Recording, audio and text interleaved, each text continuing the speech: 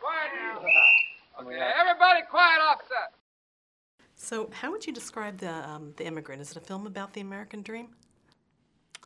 Well, the Immigrant's about the American dream and how it's something that it's not a magic elixir. It's not a pill you take that makes you feel better in the morning. It's something that is there and present and real, but you have to kind of work for it. And in the end, it may involve a lot of trial and struggle, but maybe eventually we'll get there. But that's sort of like everybody in the country. That's sort of our story, isn't it? We haven't actually gotten there. We're trying to get there. I understand. Do you think that this is something, an immigrant's tale that a lot of people can relate to? I'll put it to you this way. When I went to Ellis Island to start doing research for the film, I was told a rather astonishing fact, which is that 40% of the American population, and we have, 300 million people in the country? 40% of them have a direct descendant that went through Ellis Island. And if you realize that number was that makes like 130 million people? Like, that's crazy. So my feeling is, absolutely, I think it's a very American story. Because, the whole country is basically made up of immigrants, and it's really the only place in the world that can say that. So I think it's a very American movie, yeah. Okay. So Marion Cotillard, is a very special actress. And what made you visualize her in the role? She and I had never seen anything that she had done. I was at a dinner with her, and we got into some friendly kind of argument about an actor. I don't even remember what the terms of the argument were, but at one point she threw a piece of bread at me. I said, I don't know who this person is, but she's great looking in a kind of very silent movie way with these big expressive eyes, and she threw bread at my face. So that's good. That means she has a will, and she's a very quiet person, but also a real power about her, that she wouldn't get pushed around. So I wrote the movie for her, basically based on that little exchange. I liked her enormously. And it's interesting because the woman is the protagonist in this one. That's right. Well, I felt that I was very tired. I was very tired of macho gunplay and that kind of thing, and I was anxious to explore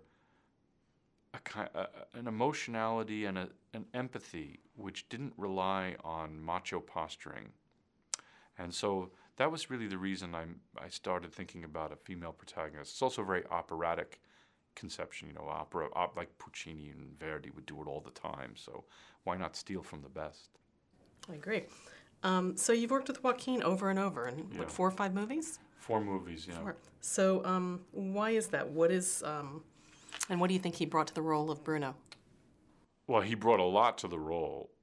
The role as originally conceived was a very kind of stereotypical brute, and he said, what's more interesting to me is somebody who is a con man, who's constantly trying to seduce her and con her into things that she doesn't want to do.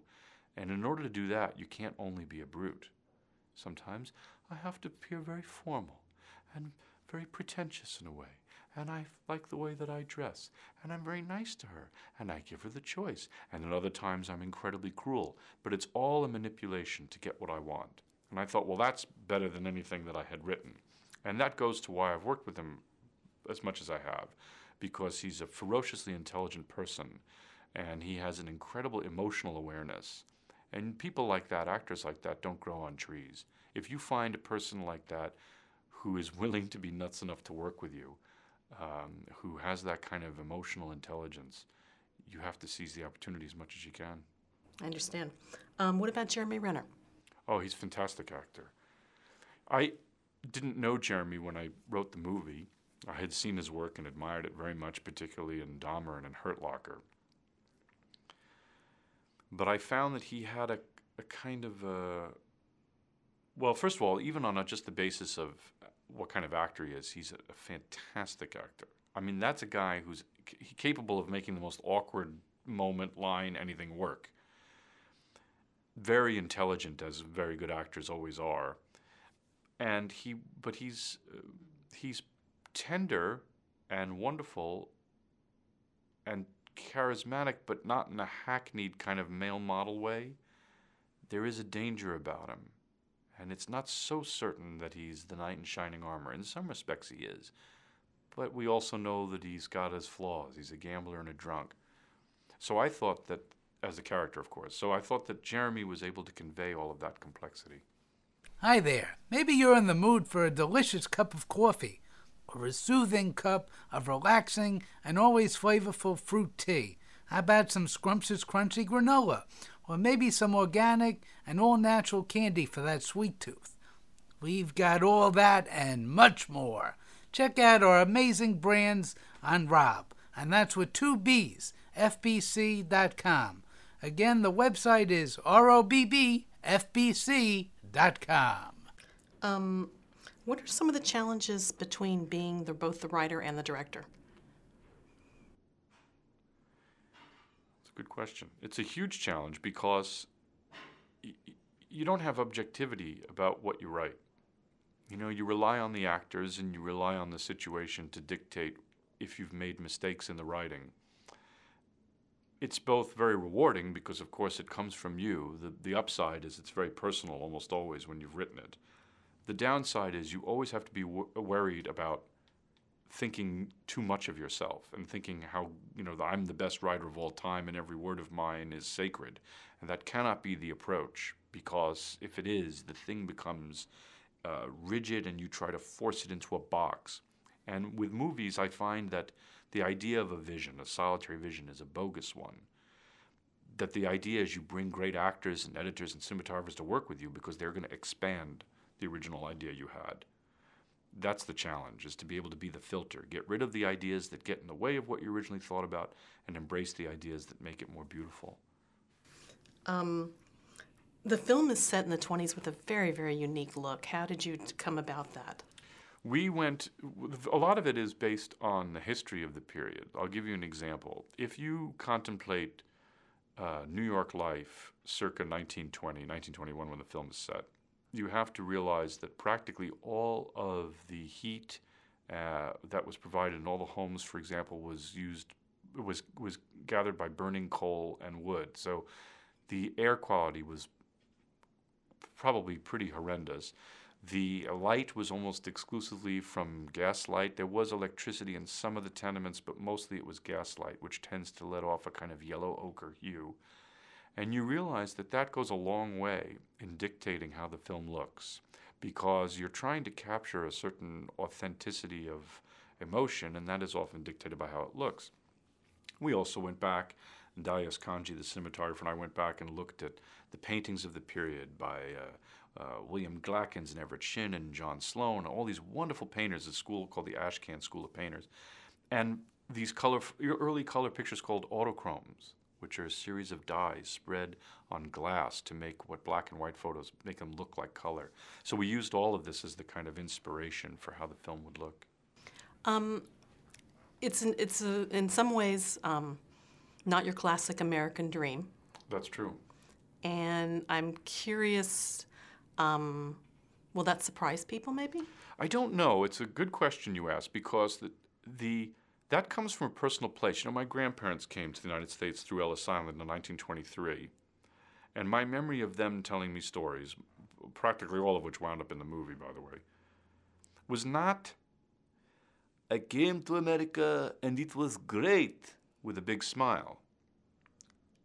It was more like I came to America and it was very difficult. And there are things that are great about being here, but there are also things I miss about where I had to leave, because that's where I was born, and I miss culturally from where I've come. So to me, the American dream had like I said, it's not fake, it's not bogus, it's not a bogus idea, but at the same time, it's not a simple notion. It's not about wish fulfillment. Will it surprise people? In a way, I hope not. In a way, I hope it feels like a certain truth to them. But maybe it will, because it's certainly not what we see usually, I think. Did you have a good time working with the actors you chose? Yeah, amazing. I mean, in a way, it was too much fun, because there are times in the film where I had to cut just at the last moment, because after that someone would be laughing. I mean, I find that people do great work with you if they are under incredible stress and worry about being fired every second, or if it's like a party.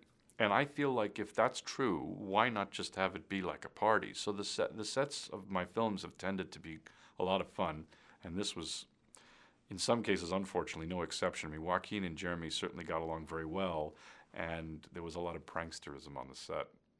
I can only imagine. Thank you very much. Thank you. Edgy, fresh, energetic, impressive, captivating, provocative. It's Rob TV. Watch us on robtv.com. How would you describe the character you portray? She's a devoted person. She was a nurse in her country, and that's a big part of her personality. That she's devoted. She's devoted to people. She's devoted to her sister, and she's a strong woman. And she needs hope, even though she's not sure she's going to find it with those men. Understood. Do you feel like this is an immigrant's tale that people can relate to? There are some feelings that the character goes through that might be similar to what you feel when you come to a country. You don't speak the language that well, and you're kind of lost. And of course, it depends on where you go. I mean, which country you go. You're an immigrant in. Back then, at that time, United States, and I think it still was the land of hope. But I mean, some people might have went through what she goes through in the movie, but I hope not many of them. How do you think your character handled her circumstances? It's Ava, right? Yeah. Yeah. Well, can you repeat? Sure, of course. How do you think your character handled the circumstances she was in? Well, she comes from horror. She's seen horrible things. She's seen her family being killed. So I think she's pretty strong. And what she goes through when she arrives in America, I mean, she can take a lot because she comes from this, this horror environment. So she can take a lot. She's a very strong woman. Yeah, she is. And the thing is, she fights for someone else. She fights for her, but she fights for her in order to fight for her sister. So I think it gives her more strength in a way. To have a cause versus... Yeah. I think if my brothers, my little brothers were in such a situation, I would fight without thinking about myself, and I think it helps fighting more and further. I understand. So what was it like working with, Joaquin Phoenix as Bruno? We had the chance to rehearse for, I think it was like a little more than 2 weeks. So I got to know him, and I got to know how he works and how they work together with James, because they're an old couple, and I was very welcome in this in this old couple dynamic, I would say. And his instinct is kind of very special, because I guess it's closer to an animal instinct than to a human being instinct, which makes it more, which makes it deeper, bigger in a way. And his instinct, from what I saw, is never wrong, even if sometimes he fights against it, because the self-esteem that he has is not high, as high as his instinct, and I felt very lucky to watch him work, to watch him questioning himself about his character, about the movie, and that was a very interesting period of time. And we were very lucky to have it, to be able to rehearse for 2 weeks. He talks a lot. They talked a lot with James. I remember one day I just told them, you know, what did they must have been like talking for like 2 hours. And then I said, well, I have a kid home. I need to go home. And then James called me like a few hours later and said, oh my God, thank God you went away, because we went on talking for hours after you left. So, but it was, I mean, it was very, very interesting. The way he needs to understand everything about what's going on in the story, and about his character doing things that are kind of hard to take sometimes for an actor, you know, when your character's behavior is might be wrong. Hey there, you awesome gamers! Are you looking for super cool and incredibly engaging mobile games to play? Well, if you are, then check out Genius Empire, the gaming studio that everyone is buzzing about, at geniusempirecorp.com. You said he's kind of like an animal. Could you elucidate a little bit more on that? Could you go a little further with that?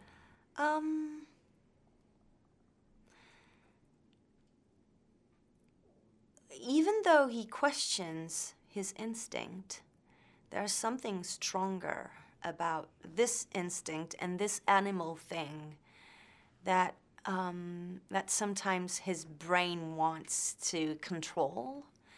And I remember he would start to say something, and he would say, no, that this, it doesn't matter, it's not, it must be stupid or something. And James would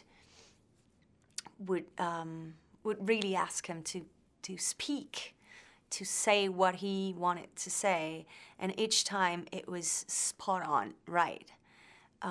So I started to, when he didn't want to say something that was coming out of his, not as his brain, but his system, it was always right. So each time he would start a sentence and cut himself from saying it, both of James and I, both of us would, you know, go for what he wanted to say.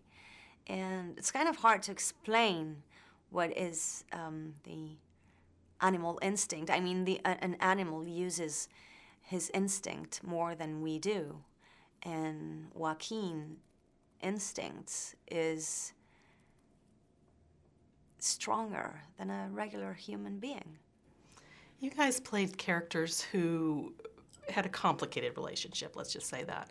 Was it difficult when sometimes things would be, they would get along well, sometimes they wouldn't? There was a lot of push and pull, and I was curious how that was to play it as an actor against him, or with him. All the characters in this movie are very complex, and of course, when they get together, it makes a complex relationship. I think she sees good things in people. It's part of her personality to see the good side of a human being, even if his behavior